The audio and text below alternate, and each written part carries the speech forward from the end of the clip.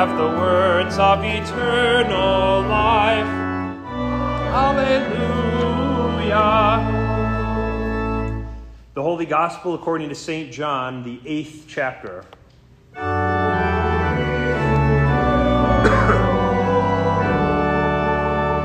The Jews answered Jesus, "Are we not right in saying that you are a Samaritan and have a demon?" Jesus answered, "I do not have a demon, but I honor my Father, and you dishonor me. Yet I do not seek my own glory. There is one who seeks it, and he is the judge.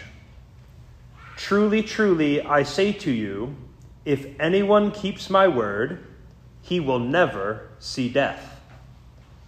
The Jews said to him, "Now we know that you have a demon. Abraham died, as did the prophets, yet you say, if anyone keeps my word, he will never taste death.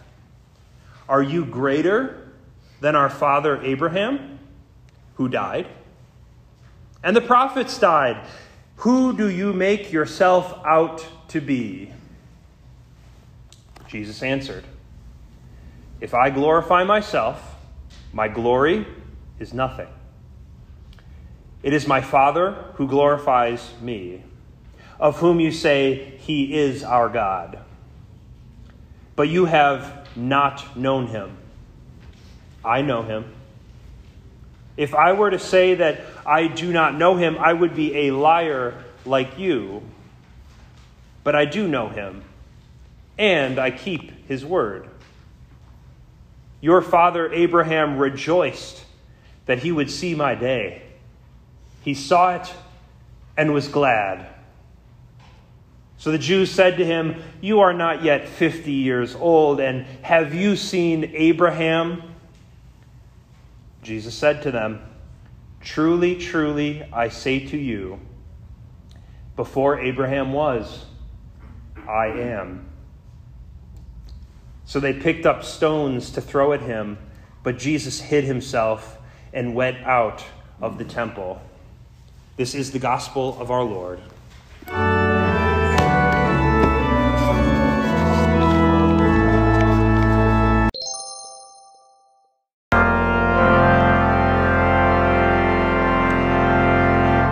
May the love of the Father, the grace of the Son, and the communion of the Holy Spirit be with you all. Please be seated.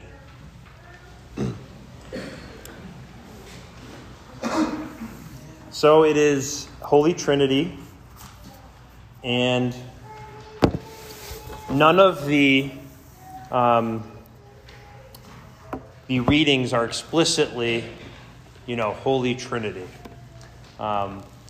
It's what's actually strange is usually the reading is the baptismal Matthew 28 for Holy Trinity, but it's different this year.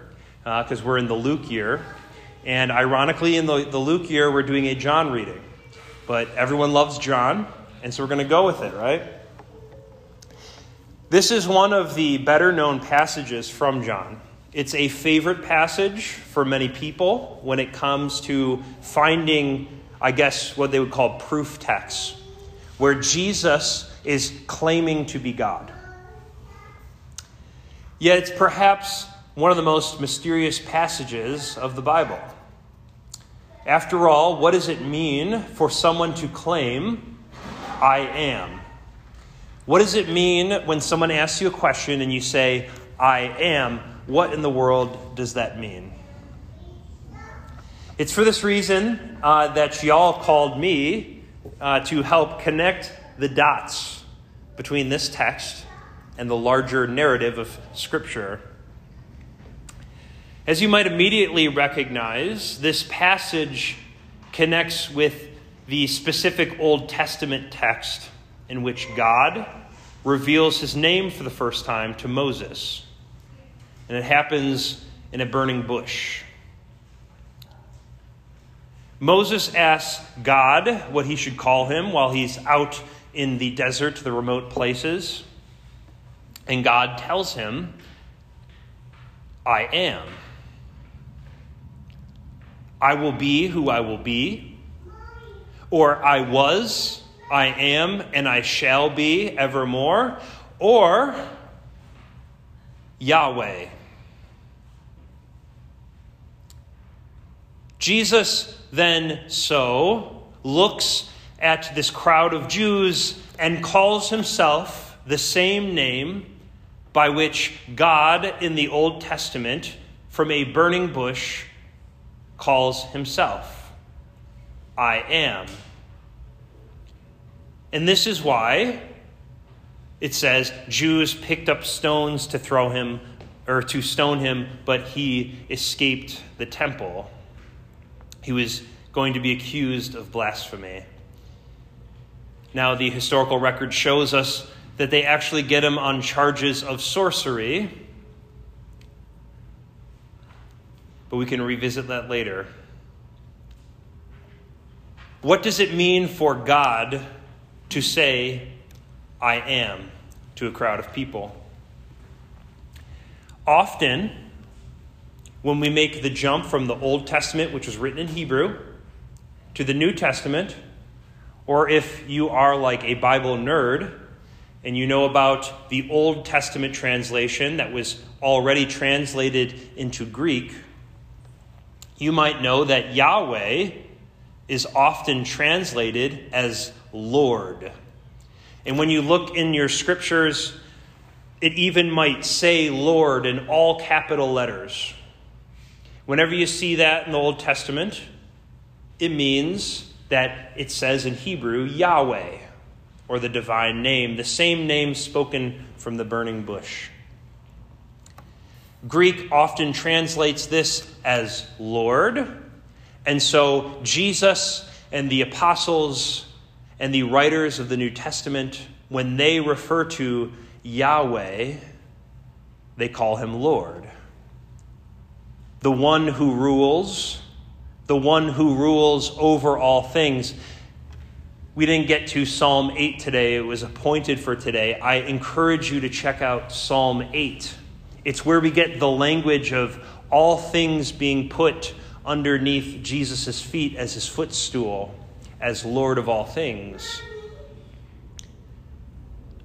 But isn't that weird that all of a sudden, sometime during the Gospel of Luke, all throughout John, and in other places in the Gospel, and of course in the epistles that follow after, all of a sudden Jesus is called Lord.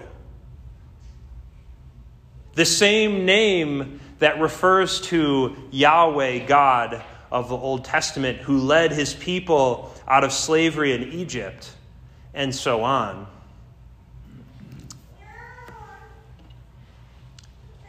This is where we need to connect the dots a little bit more for the narrative. Why is God Lord? Why is he I am? Because he is the creator. As some people say, creator, which I think sounds more epic.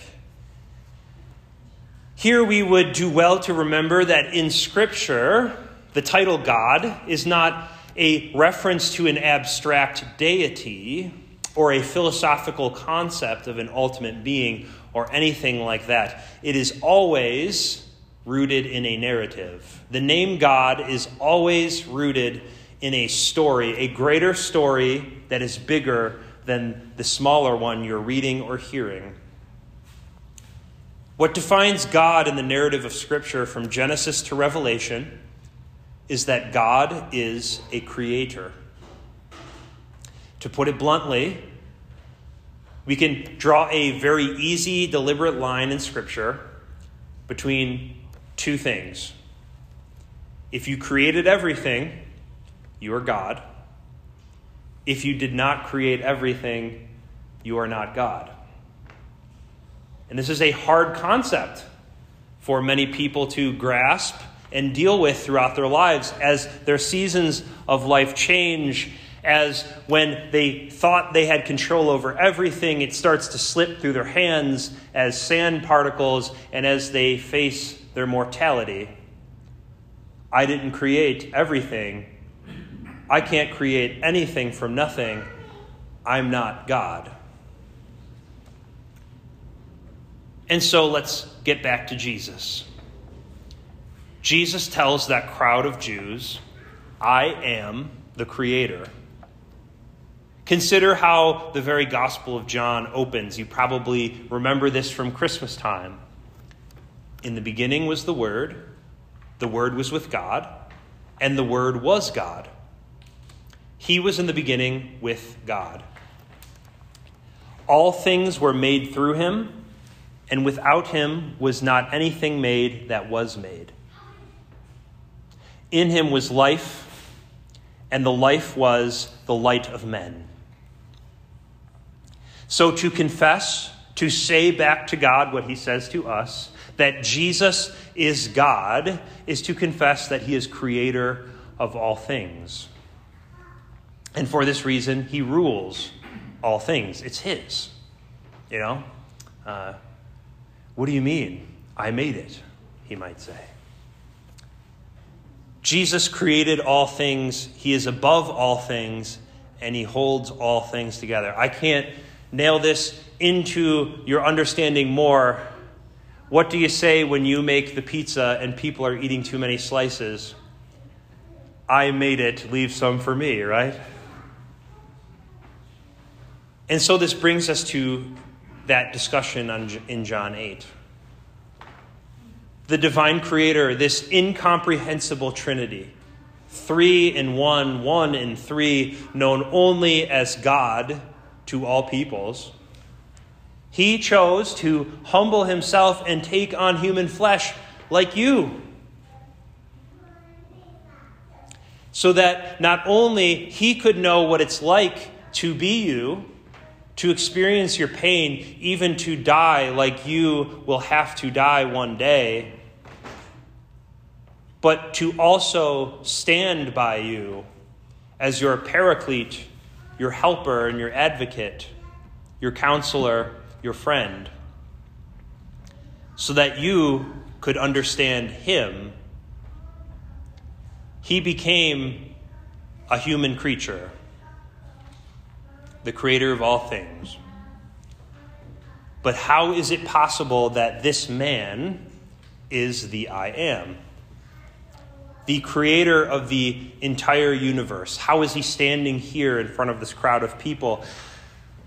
Everyone knew he was only in his 4th decade of life. He was born in Bethlehem, raised in Nazareth, and what good can come out of Nazareth? And so we encounter the mystery of the incarnation. Jesus can say, he is I Am, the Creator, because he is the person, the Son of God who took on human flesh. The one who is speaking to these people is the second person of the Trinity, creator of all things, who is there from the beginning, yet he speaks through his human nature as a man. Very confusing, lovely, divine, mysterious, just how I like it. And so the one who created us now redeems us. Or put another way, the one who has redeemed us is also the one who created us in all things. So we confess, we say back to God together that Jesus is our Lord, Yahweh. That is, he is both our Creator and our Redeemer. He's one and the same. The Holy Spirit was also there in the beginning and was an agent of creation. You see all 3 persons, Father, Son, and Holy Spirit, together as God, creating, redeeming, and also sanctifying, making holy.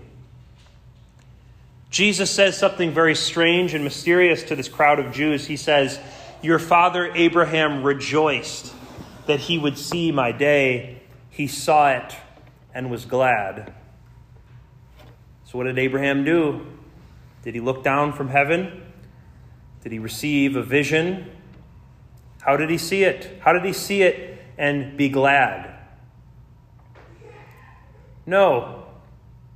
He remembered that same promise of a Messiah, a Christ, promised to his first parents, Adam and Eve, that a son would crush the serpent's head. And he believed God. And God counted that simple faith as righteousness. The same way that our simple faith of a Jesus Christ that we have not seen with our own eyes, yet believe in him. The writer of Hebrews draws attention to this Old Testament father's faith. He writes, "These all died in faith, although they had not received the things that were promised. But they saw them from a distance. They greeted them and confessed together that they were foreigners and temporary residents on this earth."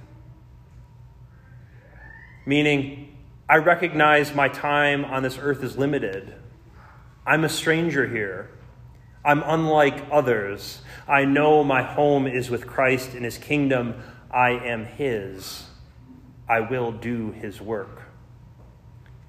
And so, in your baptism, in the baptism that you saw today, we look forward in faith to an eternal life that is our promise received now in real water, in God's real word, joined together in the holy sacrament of baptism, where it now saves you by the washing not of dirt from the body, but for a clean conscience before God. It isn't an empty promise. It's one delivered upon Jesus' death on the cross for our sins and his glorious resurrection on the third day. It bestows a new life that we get to participate in now by his Spirit, in the name of the Father and of the Son and of the Holy Spirit. Amen.